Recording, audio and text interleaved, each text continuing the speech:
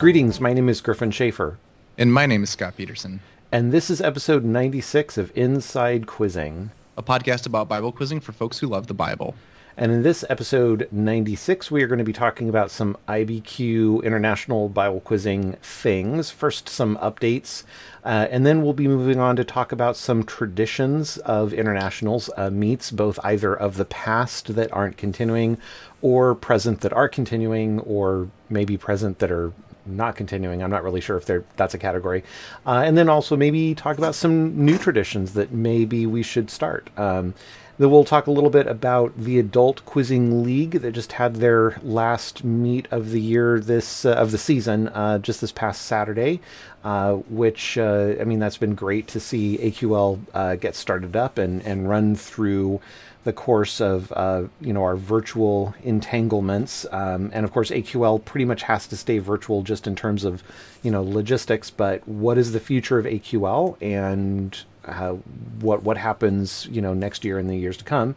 And then speaking of virtual, we'll kind of dive in a little bit to an idea of a virtual district for next season and talk about, well, why would we want to do that? And what does that even mean? And are there good things and bad things? And what are those things related to it about and so forth? But all that said, let's jump into our first topic, which is IBQ updates. So I learned from Zach, I forget when, pretty recently, the last couple of days or so, I learned that there are 9 teams registered for both internationals meets. So both the in-person meet and virtual meet, there are 9 teams registered. Now it's a different set of 9 teams, right? So not everybody who's in the in-person is part of the virtual and vice versa, but there are 9 teams registered for each of those 2 meets. And so, Scott, I wanted to ask you, what does this mean from your perspective in terms of team strategy, if anything,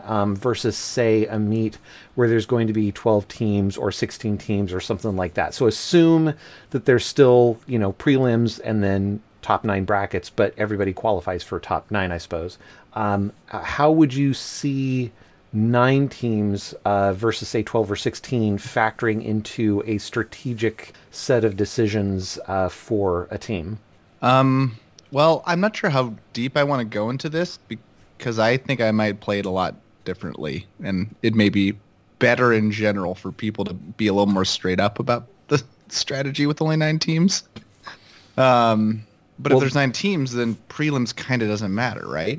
Well, yeah, theoretically. I mean, if we still plan on a prelim round in the traditional sense and then a bracket round, then yeah, I mean, prelims don't matter at all except for your individual averages. Right.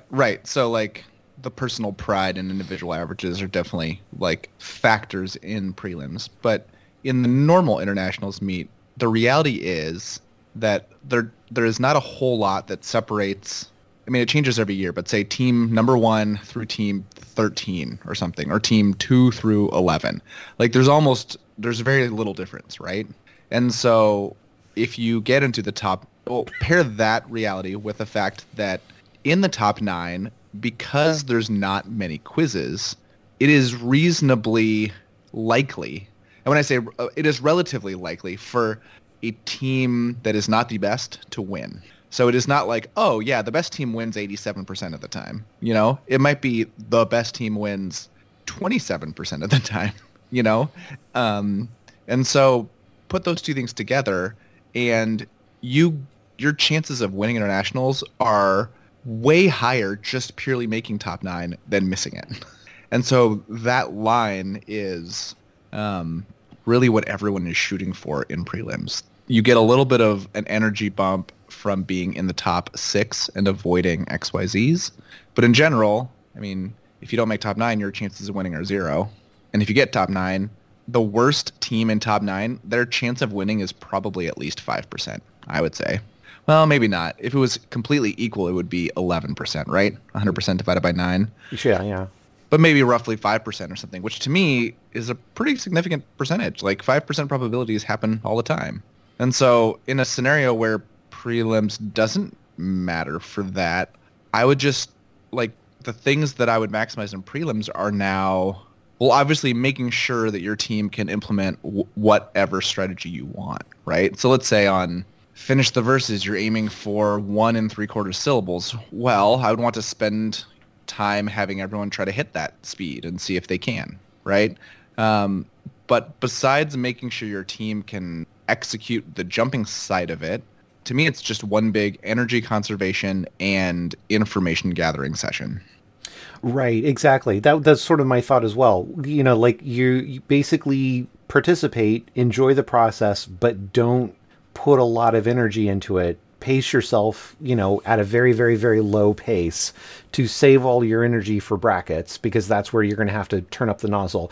And I would say, like, maybe shift that toward the end of prelims. So, like, start prelims very low energy, and then the last maybe 1 or 2 quizzes kind of ramp it up a little bit, because you definitely don't want sort of the cliff of low level prelim and then suddenly ratchet it up, because you want a little bit of a ramp up instead of a cliff, right?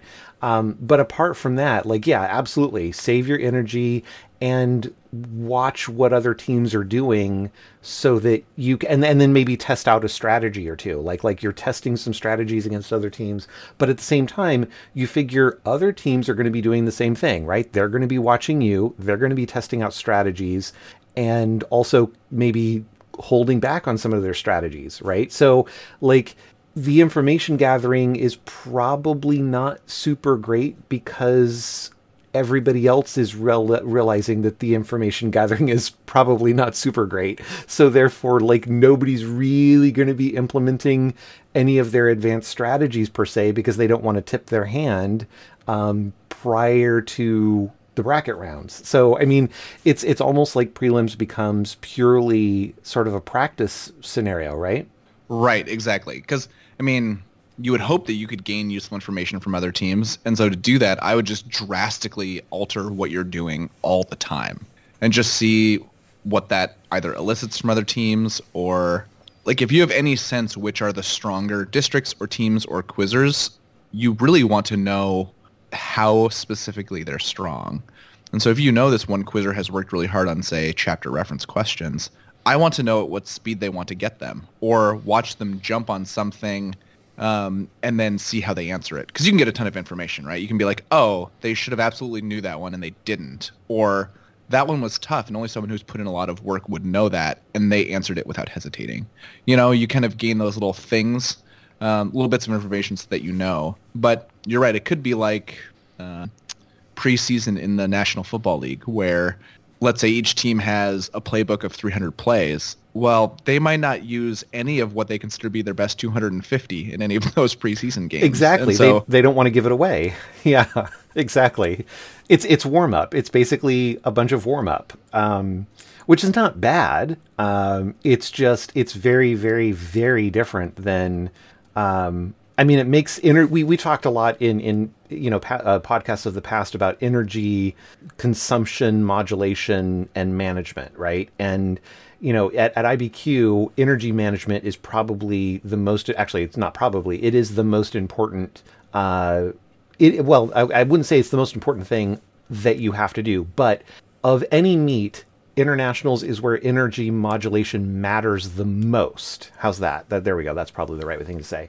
And what we're basically saying with a prelim of 9 teams that doesn't matter is that energy modulation now no longer matters, as long as you don't, use up your energy, right? Like the goal is use as little as possible until you get into brackets, and then flip a switch, which is weird. It's very weird. Now, I mean, this kind of brings in another question, XYZs, right? We already know, Zachary is on our side in terms of his, dislike of XYZs, but in a 9-team, prelim to bracket transition, there is absolutely no point to the XYZs, so they aren't going to happen, theoretically, right?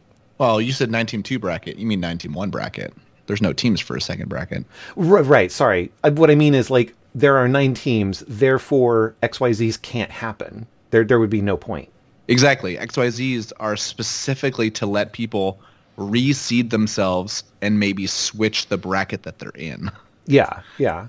And so with one bracket, there's no opportunity for that. The dynamic is definitely weird where nothing is real until the question 1 of quiz A and B and C, and then it's very real. Like, in essence, within an hour, a very prepared team could be done. Yeah, yeah, indeed. Well, and here's the thing. I mean, we're game theorizing this out here. Zach is, very smart, and he's obviously very savvy of a quizzer and a quiz leader, right? All of this stuff that we're talking about here, Zach has probably already thought of, right? He's probably worked through a lot of this sort of the game theory stuff. So does he consider a prelim of 9 teams and a bracket of the top 6? Yeah, so I mean, that would restore almost all of the normal dynamics. And I think you would kind of have to have the sign off of every participating district. Yeah, that would be my push and pull if I was in charge, right? I would say this would give me as close to the same dynamic, but obviously a 6-team semis would be weird and different and might require some redesigning so that it's not over in like 2 hours. Right. But it might be worth an ask because I could definitely see the districts all say, that sounds amazing, Amazing good or amazing crazy? No, amazing good, especially, what are we, month and a half out? Right. Right. So it's like plenty of time to absorb if we do like we're going to do a 6-team, and in the first 2 quizzes of, maybe 1-4-6 and 2-3-5 happens, 2 quizzes cumulative, and then we do, like stuff that we never really have seen before, potentially. But if you work it out in advance and get the okay, I think it could be really fun. Yeah, indeed. Well, and I mean, we've got 3 rooms, we've got 3 quizmasters, and we've got. I know Zach has all of his officials basically officially marked or confirmed. I guess that's the word I'm looking for. And we're going to run with 3 rooms. So 3 rooms, 9 teams. You're looking at no buys theoretically, right? Like you're looking at every team quizzing every slot, unless you artificially bake in like one room going dormant every so often for one particular quiz slot or something like that, which is probably a reasonable thing to do because you want to give people a chance to congregate and that kind of thing. But I mean, even with those buys artificially injected into the schedule like that, you're still going to end up in a situation where quizzing isn't going to take that long. I mean, you can't do 150 prelim quizzes with 9 teams, especially if it doesn't matter. But even if you say, okay, only top 6, there's only so many prelims you can do before you wear everybody out. So you figure there's going to be a lot more downtime at this meet than in other meets in the past, which is not necessarily a bad thing. I mean, that means, more opportunities for fellowship, more opportunities for, other IBQ traditions like talent shows and so forth. But yeah, I mean, even XYZ's going away. There's quizzes right there that just, that's quiz time that is wiped off the schedule at this point. Right. And even though these are teenagers and not, say, 10-year-olds or 8-year-olds, I would definitely side to have baking in breaks, probably whole time slots, maybe 2 time slots on, 1 time slot off or something. But try to have quizzing start at the normal time that it does and end at the normal time that it does, and then you bake in longer breaks in the middle. Yeah, so that everyone's not quizzing like 10:30 to 2:30, and then you just have these giant swaths of time off. Right.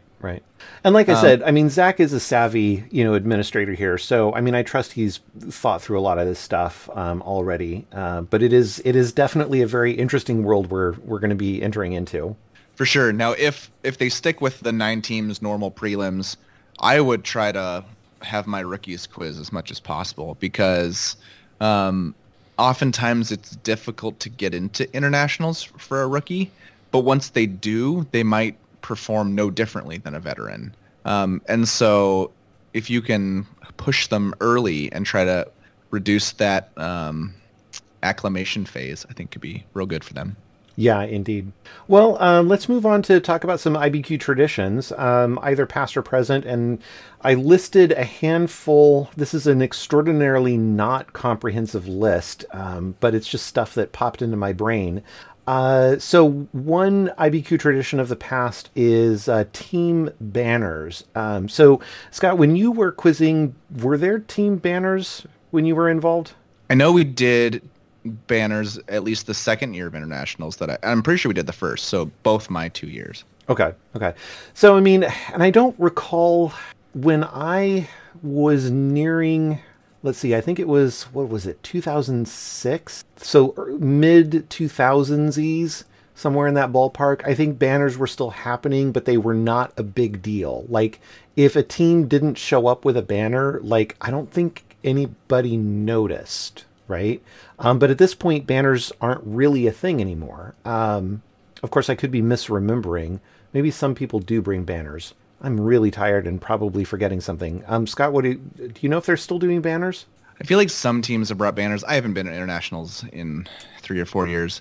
But I think some teams have within the last, like since I stopped quizzing in the last, well, I stopped quizzing over 2 cycles ago. So I think people have, and traditions are really, really weird because I've talked to my wife about traditions around holidays, and we like the idea of traditions, and we think about traditions that our families have had, and we're like, do we want to have any of these? But traditions almost feel most special when they just kind of happen, and then you like a thing that you did and you keep doing it, and then it becomes a tradition. But then it only becomes a tradition when you've done it for many years down the road. And planning traditions is weird, right? Right. Well, and also incentivizing traditions, right? So like there used to be a banner judging contest, which I think was Quizzer led. So the Quizzers would vote, or maybe there was a council of Quizzers elected, and they would vote on whichever banners were the best, and they would hand out, fun awards for the most clever banners or the nicest looking banners, that kind of stuff. So that there was a little sense of pride there, but I mean, that has definitely waned. And for some teams, building a banner and traveling with a banner is not easy, right? So P&W, they have to fly to Chicago and then a connecting flight to Cleveland, I think, and then they have to get a van and drive in the van from Cleveland to Toledo, and it's like, okay, traveling around with a giant banner in that context is not exactly easy. So it's definitely harder than for, say, a team that just has to hop in a van for a couple of hours or so. So yeah, I mean, it is kind of interesting. Another tradition of the past, although I think we still kind of do it, is team uniforms. Now, team uniforms in the present day basically mean T-shirts, right? So everybody gets a T-shirt with their team name, maybe the Quizzer's name's on the back or a slogan on the back or something like that. That's the team uniform. But in years past, these uniforms were non-trivial, right? So, there were teams that would wear, suit and ties, or formal wear, or there was a team that wore, it was almost like a parochial school uniform sort of concept going on. And some of these were, fairly elaborate. Now, I mean, you got to look in the time machine photos to be able to see some of this, but some of these uniforms were non-trivial. They took a lot of effort to put into it, and they looked really sharp. A lot of them looked extremely sharp. So it's kind of the thing of, we still do team uniforms, but again, I don't think we're giving any kind of awards or recognition for team uniforms at this point. I don't know that we want to artificially start doing that. But there is something pretty cool seeing a team show up with a uniform that's not just a T-shirt, from my perspective anyway. Yeah, for sure. But you're right. It's deciding in advance on a tradition that we were going to have is kind of weird, and incentivizing it is a step weirder. Yeah, but indeed. All of these things like banners or uniforms are quirky, can have negative connotations, but like they are decently unique to add more fun to something, right? Because of uniqueness. So if there are other things like that Quizzers want to do, Those are things that make events more and more special. Well, I mean, some teams bring a mascot, either in human physical form with a costume, or they'll bring a mascot in the form of like a stuffed animal wearing a uniform that matches whatever uniform they're doing. So like, internationals teams that don't have 5 people, let's say there's a team of 4 people, they'll bring a stuffed animal who will sit in the empty seat or something like that. I mean, it's kind of cute and quirky and entertaining and that sort of stuff. And it's great to see that sort of, I don't know, I wouldn't call it ingenuity, but creativity is cool, and it's quirky and fun. And if the thing is, if there's a team out there right now that's kind of thinking about like, well, what kind of uniform do we want to have and really stand out? Don't just do t-shirts, right? Like t-shirts are cool and t-shirts are great. And if you're going to do a t-shirt, by all means, yay, right? It's better than not doing anything at all. But maybe step it up a level. There may not be a cheesy fake award for you to win, but it'll certainly cause you to stand out and, in a very positive way. So it could be kind of cool. Yeah. I mean, one year we got plain t-shirts and then got puffy paint and then worked on them for an hour during practice, and so things like that can be fun. Yeah. We did hats at one point where we bought hats. And we had some kind of weird glue paint thing that we drew on these hats. And I remember mine turned out to be extraordinarily ugly. but hey, whatever. It worked. The year before you coached me, Griffin, we made the poor decision to have shirt and tie be our uniform in Simpson, California, or in Redding, California. In July. And in July. And it lived up to Redding, California in July. Yeah, that is the one major negative of any kind of uniform that goes beyond a t-shirt. When we were in Florida a couple years ago, it was like 96 or something, 98 degrees and, 99% humidity or something like that. And wearing anything more than a t-shirt would have been definitely uncomfortable in any context other than in a room with air conditioning. And even then, probably not exactly the most comfortable thing in the world. Right. Any other kind of traditions? Well, there's the talent show. I like to refer to this as the talent with quotes around it show, but that's still a thing on and off again. And that's kind of fun. It's, usually like after quizzing is over, one of the evenings before, the championship rounds and so forth, there'll be an evening where after dinner, quizzers will get up and have an opportunity to demonstrate a talent, and there's judging and so forth. And that can be, a fun tradition. Did you ever participate in any of those? I don't believe so. Yeah, I can't remember. Your brother probably did, like piano playing or something, right? He might have. I don't remember what happened. Yeah, I don't remember that year.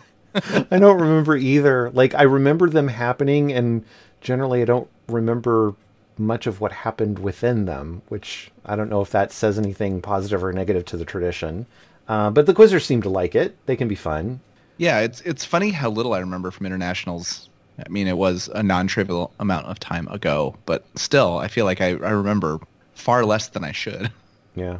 Any other what are some traditions that would be fun to start? Like new traditions. And of course, like you said, right, you can't, I definitely would not be in favor of proposing that we start a new tradition corporately. like let's vote on it and say, yes, we're going to have this new tradition. I think it's way more fun for somebody to just randomly come up with an idea and somebody else look at that and go, that's kind of cool. Let's do that also. And it just kind of grows from there. But do you have any sort of brainstorming cool ideas of stuff that might fit into that? I really don't, but I think the best thing going for quiz meets in general, but specifically internationals, is when all of the quizzers from different districts have downtime together. And so I think keeping the schedule as sparse as you can and making it either really, really, really easy or the only option to have everyone housed in the same place, or ideally in the same place that quizzing happens, like at Crown. Those things, I think when people just have downtime together is when you often have lots of ideas, as opposed to people splitting up for their fun activities, or where they people are split up among hotels, or if you're quizzing back to back to back to back to back. But I don't have any other brainstorming ideas. Creativity is not a very strong point of mine. Well, it may be the case that this particular internationals is going to be extremely innovative in terms of setting up new traditions because of exactly the sort of universe that you're talking about. We're going to be, 9 teams. So not a giant group. There's going to be theoretically a lot of breakup in the schedule, a lot of downtime. We're all staying at the same hotel. So I think everybody's staying at the same hotel. So, there's definitely going to be a lot of opportunities to just sort of bump into people in the hallways and start conversations and, teams meeting teams, quizzers meeting quizzers, hanging out and being crazy as quizzers normally are. And I think there's going to be a lot of opportunities for innovation, creative innovation coming out of this meet. Yeah, I agree. And things change all the time, and I really don't know what else to add. But, I mean, us talking about a 9-team prelims and how to make semis or the whole meet kind of approximate a normal meet, I mean, there can be endless new ideas from people, and, I have no good sum up for that. What are some traditions that maybe should die? How's that? And let's not limit it to just quizzing traditions, but what are traditions, and by that I just mean repeated patterns that you see either in quizzers, teams, or officials? Like, are there things that the officials do that are traditional that maybe we should consider ending? Well, I mean, I think we've talked about a lot of the stuff with regards to officials. Like officials that have an air of superiority because they're an official. Yeah, definitely. Or, like lots of that stuff that, I mean, you can argue it's not really tradition because it's not like someone just shows up with this plan to act this way, right? Although maybe they do. Perhaps I would rather give people the benefit of the doubt and think that they're just kind of defaulting to an action that feels right for them. But true. I don't know. Maybe I'm a bit curmudgeonly, but I really disliked the high fives after every single question. Yeah, me too. They do get a bit, mostly just because it kind of throws off the pacing of the quiz. Right. And I mean, in my head, I always phrased it as it was this weird, like, sportsmanship posturing, when really I don't know if that was the case at all. But when 5 members of a team from the opposite end of the stage get up after every question, it gets real tedious. But I understand the problems with, like, oh, are we now gauging the, like, how justifiable is it to give a high five? Like, this person did really well or tried really hard. You know what I mean? Like, right. That's a weird situation too. And I also don't want to stifle anyone's camaraderie and sportsmanship, and even if it's too over the top in some cases. But I think there are times where it definitely hurts flow and negatively affects quizzer performance and all quizzer performance. Right. Yeah, I totally agree. I think one tradition that might be fun to bring back is the P&W Stomp Stomp clap.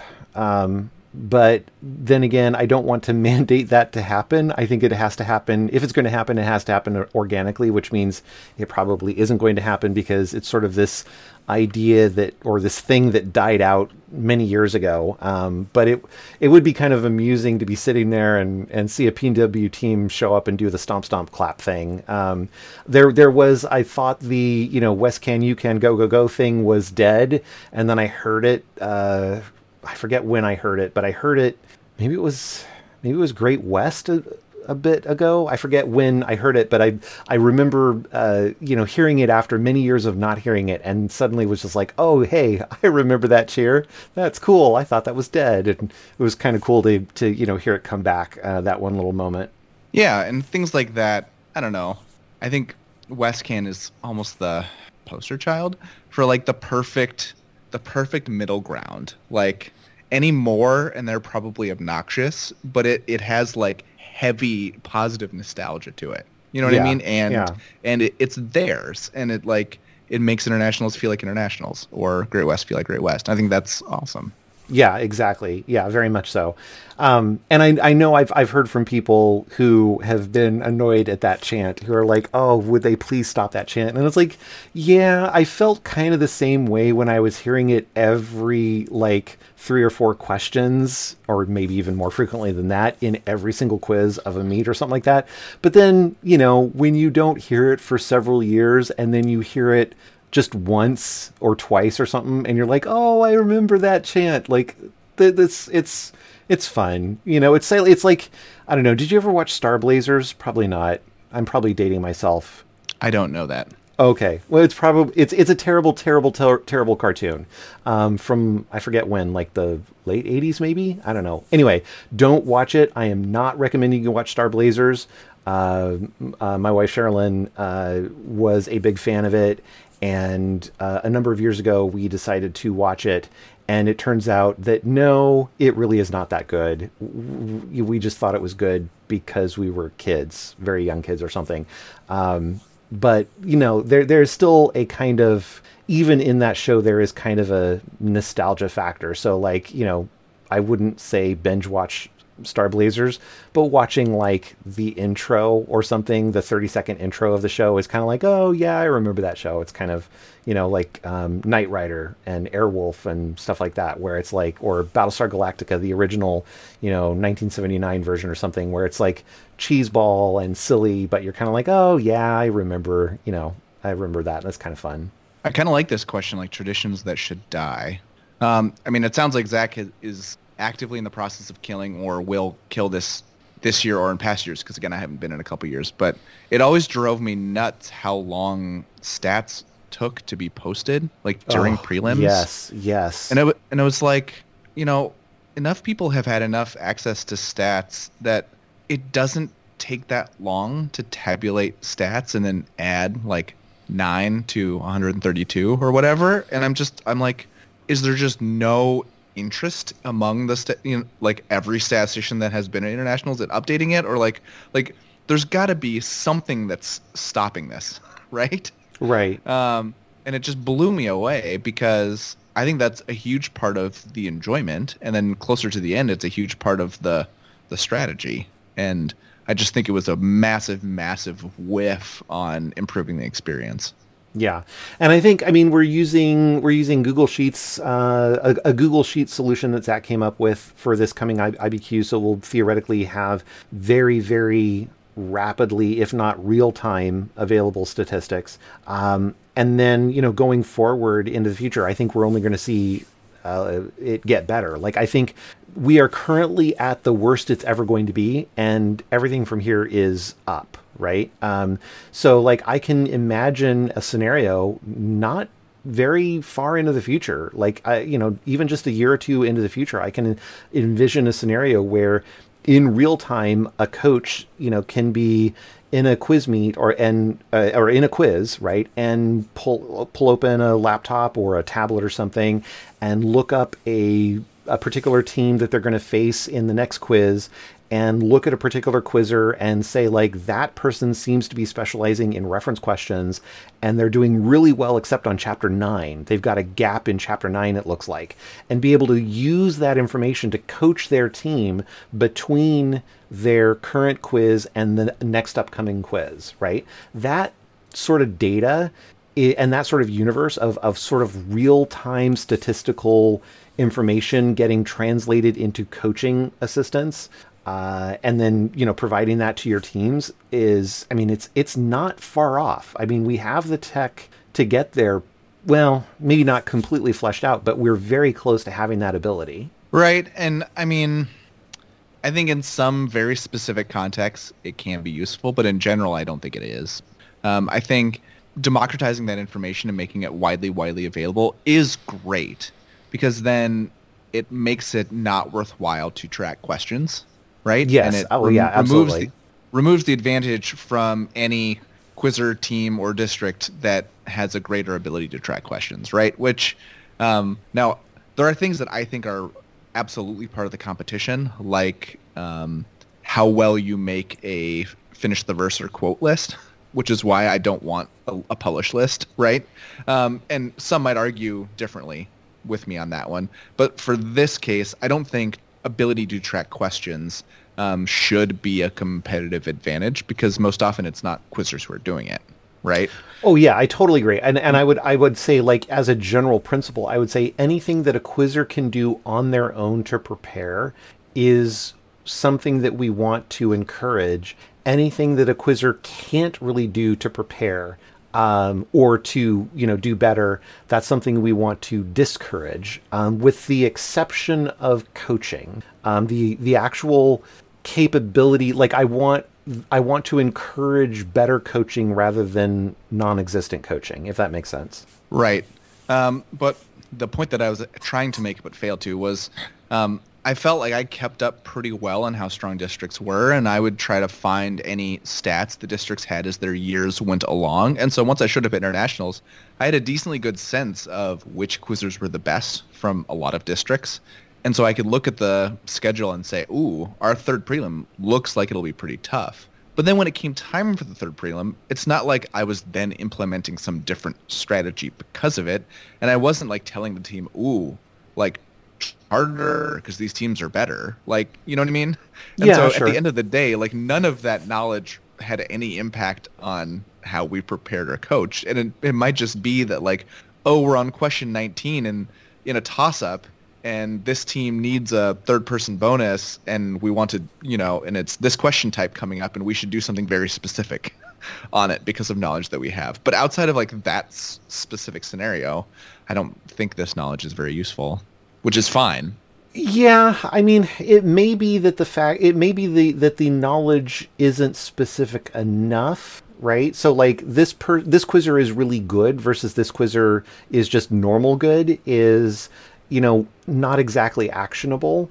But if you can say, well, this quizzer has a hole in their knowledge on these chapters or something like that, or is cutthroat good on this particular type of question type or something like that, right? Like, that to me seems more actionable than just that quizzer is phenomenally gooder than the average international quizzer or something, right?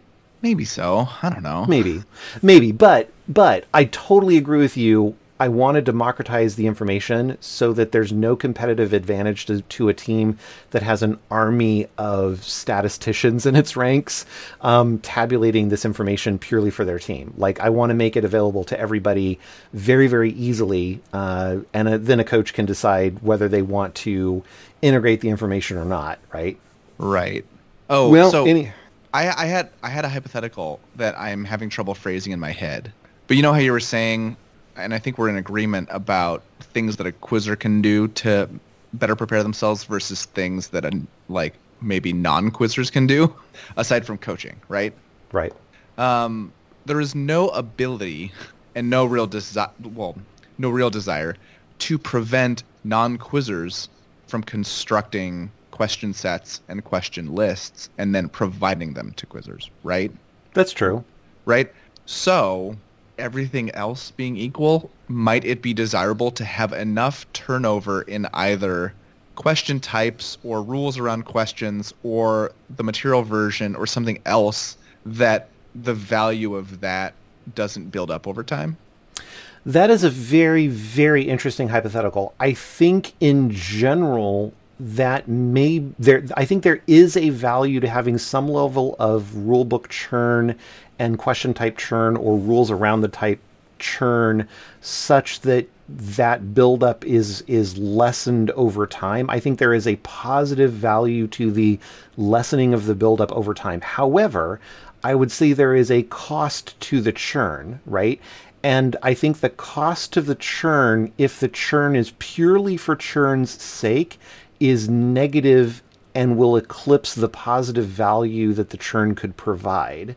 So in other words, I'm totally, completely open and, in fact, eager to churn on rules to ever narrow in on ever more efficiency in promoting the mission of quizzing, right? Getting the most number of quizzers to memorize the most number of verses. And so churn to, ever more focus on that mission and bring about that mission is a good thing. And because of that, a sort of maybe unintended positive result of that churn is the disruption to the buildup that you're talking about, right?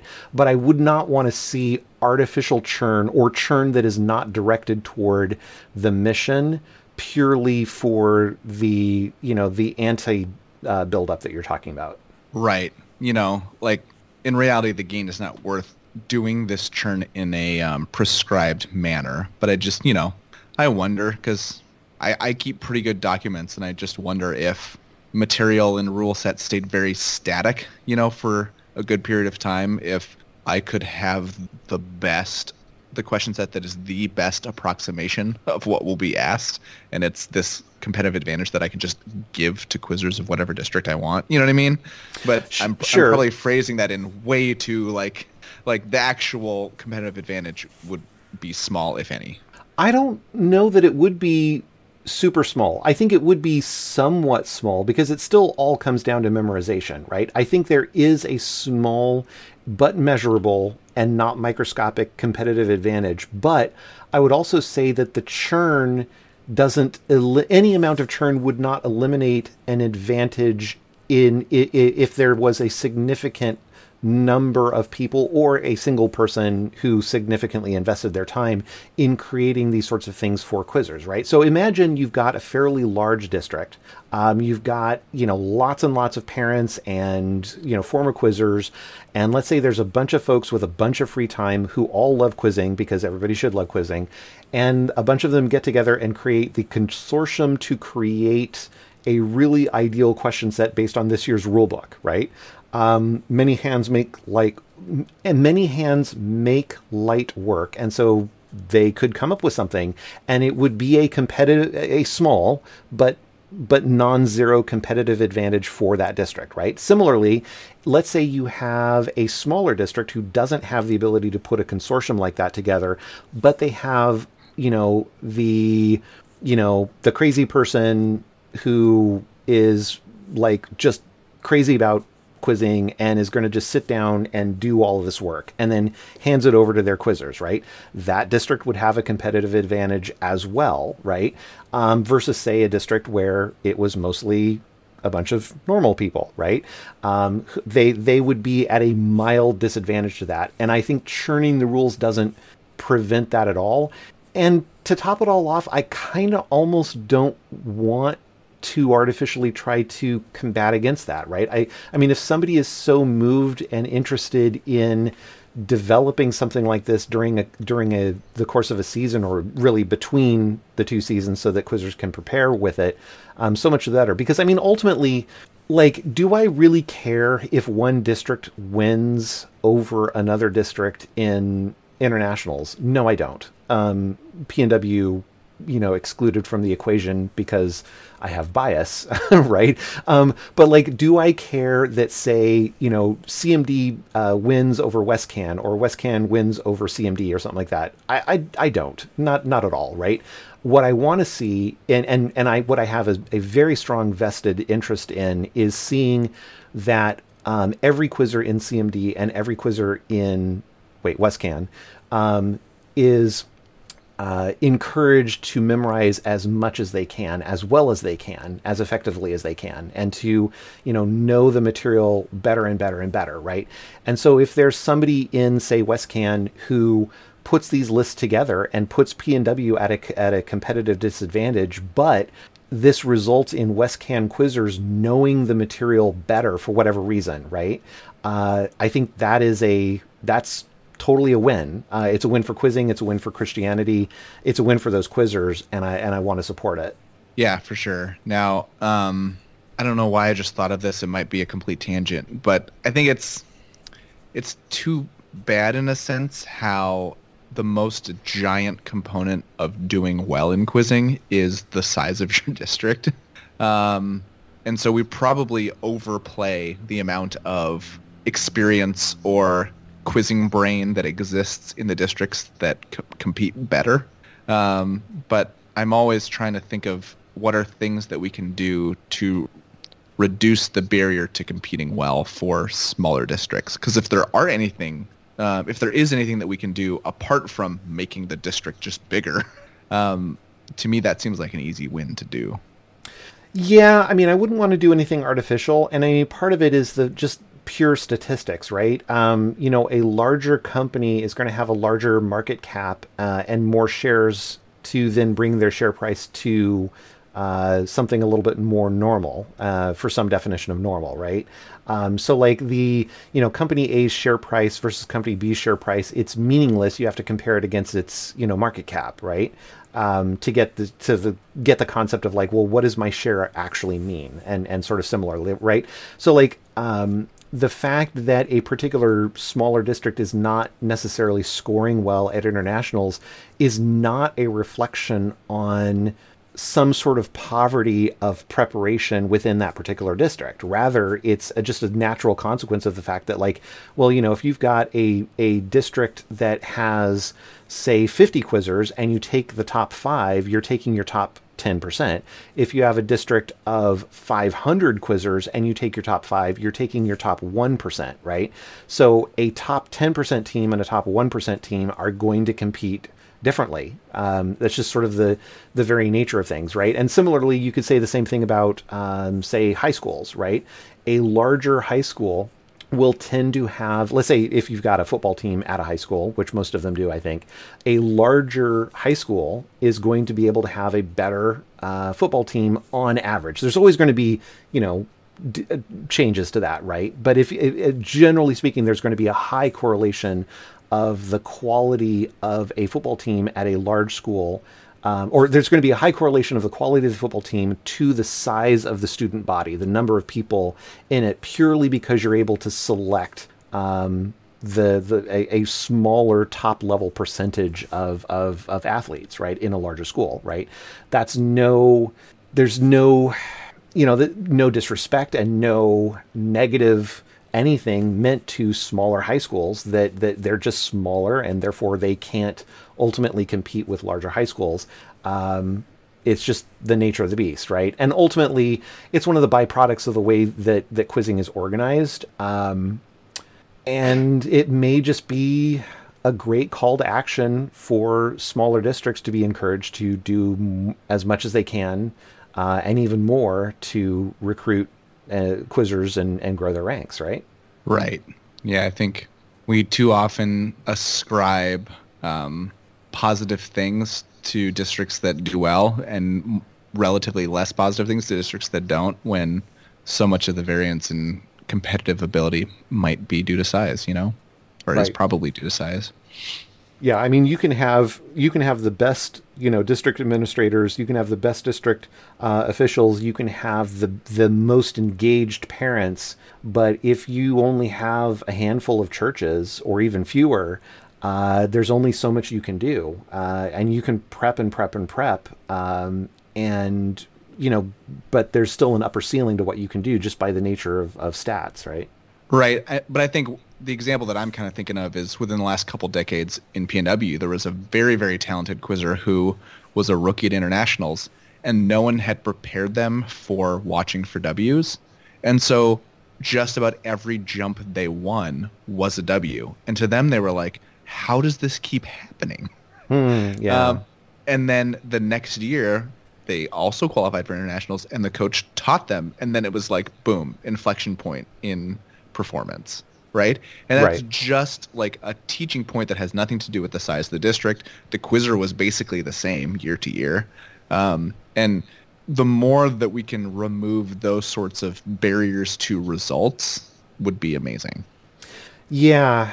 Well, I mean, and this show does part of that, right? I mean, starting after internationals, we're going to be talking about some of the basics of quizzing for folks who are rookies, and we're going to be walking through why you shouldn't jump on W's and so forth. So, there are things that, I mean, obviously we're one small part of quizzing, but we're doing something to help across the spectrum improve quizzing. I think there's a lot of stuff that everybody in quizzing can be doing that furthers that goal that you're talking about. Yeah, for sure. I place a ton of value on ability to execute something and less less emphasis on ability to know that thing, right? Yeah, absolutely. I totally agree. I mean, both of us, come out of the tech industry, right? So, I mean, in tech, that's all we talk about. Like, it's not about what you know, it's about how you execute. Execution. And it's even to the idea of like there are Twitter accounts that basically talk about ideas left and right. They basically free tech ideas, free startup business ideas, right?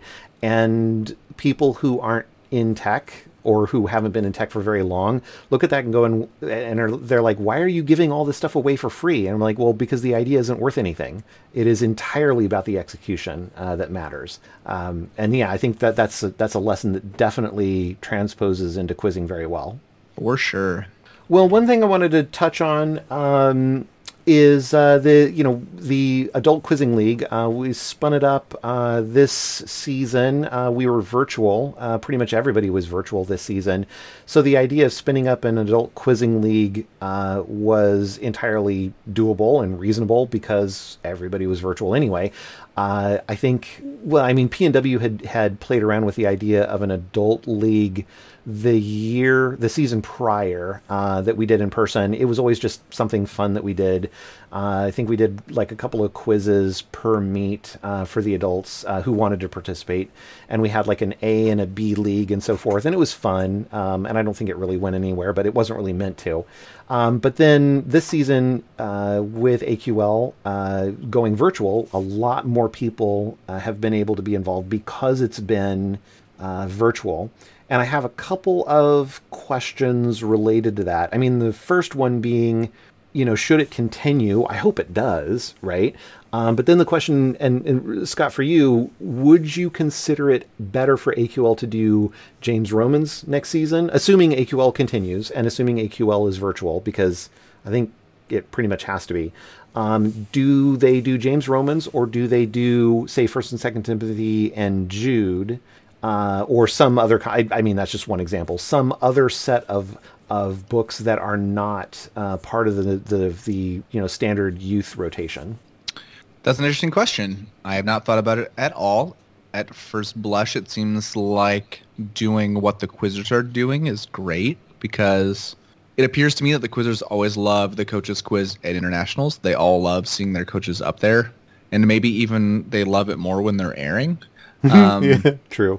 So I don't know. I think that's a pretty cool experience for, adult quizzing is going to be almost exclusively people that have already quizzed. I think there's a ridiculous amount of value to having parents of quizzers do some amount of quizzing.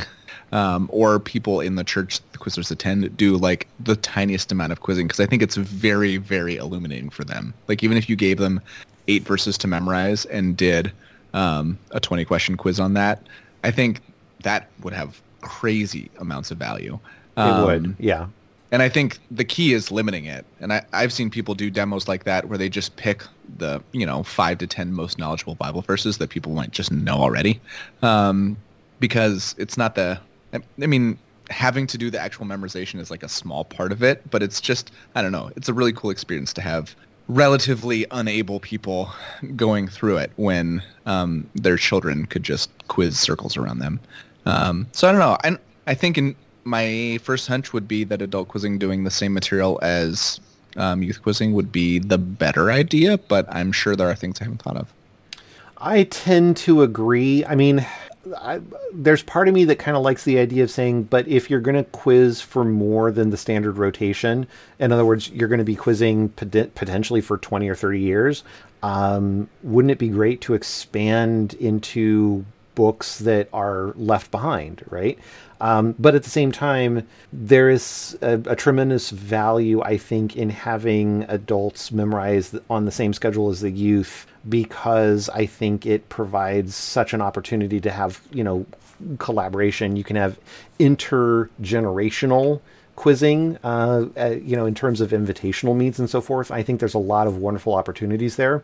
But then, of course, that leads me to question, well, maybe we should expand our rotational cycle, right? Why do we have only the books that we have? Why don't we expand that list to include, all of the New Testament, or maybe even expand it to include some of the Old Testament here and there, or something like that, right? I mean, these are just ideas that I'm throwing out there, but like, what is the point of having the rotation schedule that we have right now and intentionally skipping certain books of the Bible that I think are phenomenal books, certainly on par with the stuff that we memorize, but we exclude for one reason or other. And just because, I think it was really more somebody sat down and said, well, how many years? What are the total number of years of eligibility plus one?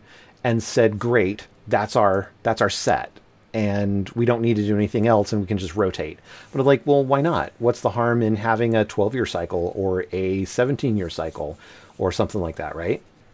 Yeah, so I think we have the hunch that a lot of the current rule set stems from technological limitations.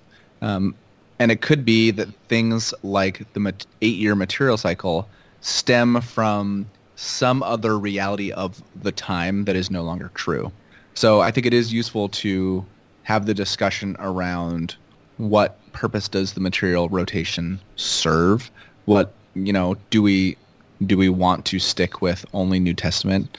And decide what will be our first principles when it comes to deciding on specific material, length of rotation, range of material from shortest to longest. A lot of those questions you kind of have to first decide what are the criteria that we're going to use when we make this call, right?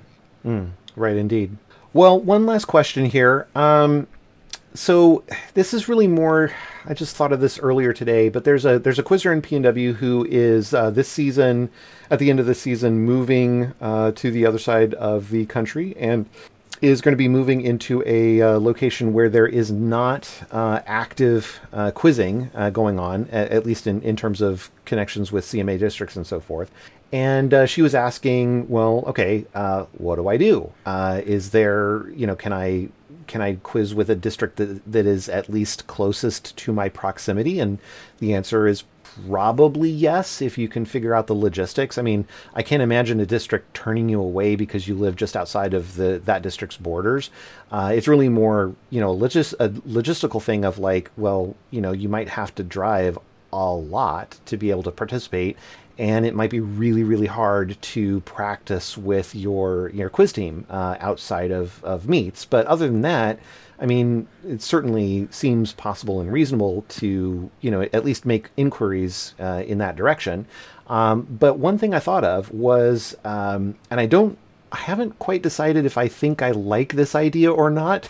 But so I there's part of me that hates the idea, but I'm kind of throwing it out there because I want, any quizzer who, quizzers are our most precious commodity. And so if there is a quizzer who is wanting to participate in quizzing, I want to bend over backwards to try to figure out a way to ensure that quizzer can participate, right? Because it's just every quizzer is precious, right?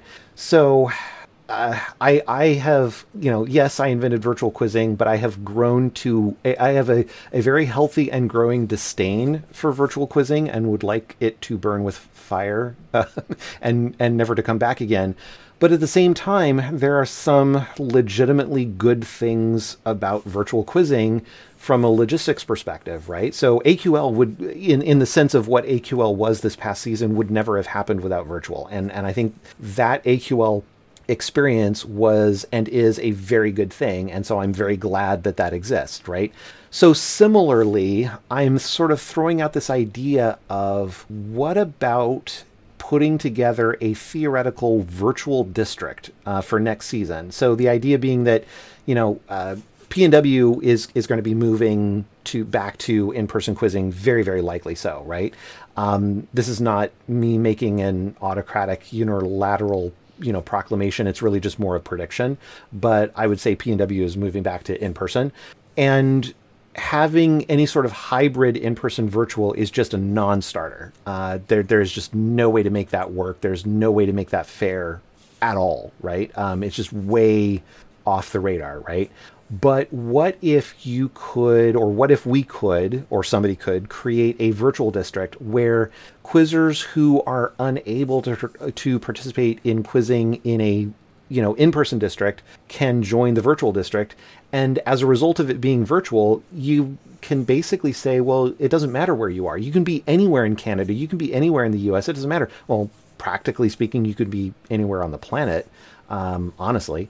And you can participate in virtual quizzing. And maybe given the fact that we're talking about anybody from anywhere, there are enough people who can't find an opportunity to quiz in person who might be able to use virtual quizzing as an option in that regard. Okay, so let's say that all holds true and that happens.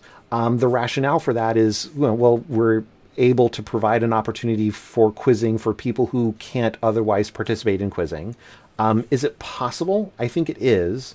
The pros of that existing are that it exists. It provides opportunity, but there are cons, right? You're not able to have the same sort of fellowship kind of experience. It's definitely, the meets are not quite as good, I think, in my perspective, as in-person meets, right? There's a lot less of an opportunity for fellowship and that downtime and all that kind of stuff. But then there's the question of integrating with in-person districts, right? Like, how does it work? And how would it work? And maybe it's really not a big deal to consider the idea of, let's say there's a district that meets virtually during the course of the season. And as a result of that, some number of people from that district qualify for an in-person internationals. So anyway, that's a lot of theoretical ideas, and I just came up with it, and I'm not really sure I like what I'm coming up with. But Scott, what do you think? I mean, I think it sounds great. Well, I mean, it's providing people an opportunity to quiz if they want to. And I think if you're worried about cannibalism of people who would otherwise quiz in person but are now going to quiz only virtually because that's an option, I would have to imagine that it happens in only really, really small amounts. And even if it does, I think that's fine. Yeah. And I don't care if a virtual only district got to have a team. Because to me, like, getting to have a team in internationals is not necessarily a privilege. Like, the rules have been very far flung over the years, and so it's not like, oh, you have to meet this bar to get to internationals. And so I don't think there's any problem competitively. Oh yeah, totally. I mean, my least concern is the last one. My least concern is a virtual only district sending a team to an in-person IBQ. I think honestly what that does is it's probably more demotivating for that district more than anything, because, like, imagine never having the opportunity to practice in-person quizzing, and then all of a sudden you're in-person quizzing on benches that you've never used before at internationals. Like, that's a huge, like, shift. Now, it's not impossible, right? Because the biggest prep that's necessary is the memorization prep, and you're definitely going to be going through that anyway. So, I mean, I only worry about it as a disservice to the people who are involved in virtual quizzing in the virtual district. And even then, it's a pretty minor concern. I'm more worried about, the Pandora's box effect of, once we start down that road, do people think, yeah, I'm totally capable and able to participate with in-person quizzing in whatever district I happen to be in. But, those road trips, the time away from family, I just don't want to have to deal with that. So I'm going to join the virtual district instead. I actually kind of worry it might be appealing over the long term, especially from a cost perspective. The costs are way lower, right? I think it might be attractive for those running a program or running a district, but I don't know that it would be that attractive at all at the quizzer level. Yeah, true. That's true. But of course, the people running the district, and especially the parents, and coaches are going to be heavily swayed for, simple, cheap, easy, especially if they weren't quizzers themselves, right? So Right. I would be more hesitant about that. Yeah. Well, I hope I have not opened Pandora's box by suggesting this on our, rather popular podcast. So this is still an idea.